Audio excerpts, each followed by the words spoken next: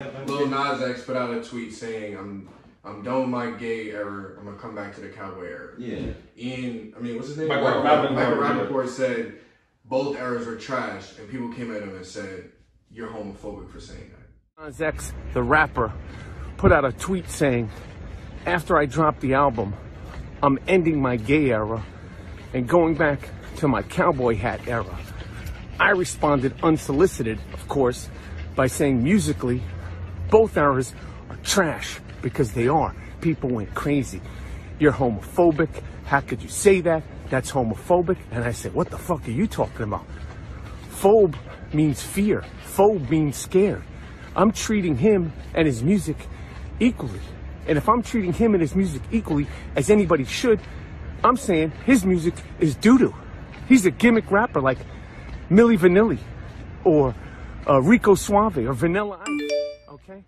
You got a problem with that. You got a problem with that. You don't want to judge him equally, then you're a phobe. What are you scared of? So I stand by what I said.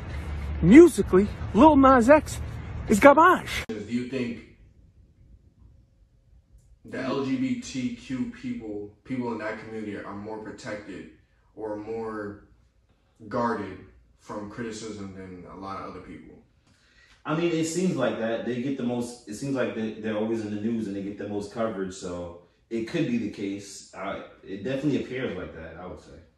Because my whole thing is, like, he made a simple criticism, like, oh, Lil Nas X he's garbage, yeah, right? As a rapper. Yeah. Why can't he express that opinion without people saying you're homophobic? Another thing, he's a 50-year-old white straight man. Oh, yeah, that plays a part too. But my whole thing is, if someone finds them trash, why can't they express that? It would have been definitely how do you said, oh, your gay era was trash. Yeah, no, that's super hot. It would have been crazy. Yeah, no, of course it would. But why is that crazy though? What if it was trash? So, but I see how someone could take it the wrong way, because why are you choosing that tweet to say he's garbage? Did you say it before that he's garbage? But he addressed it. He's like, yo, like, he's basically why did you wait for that?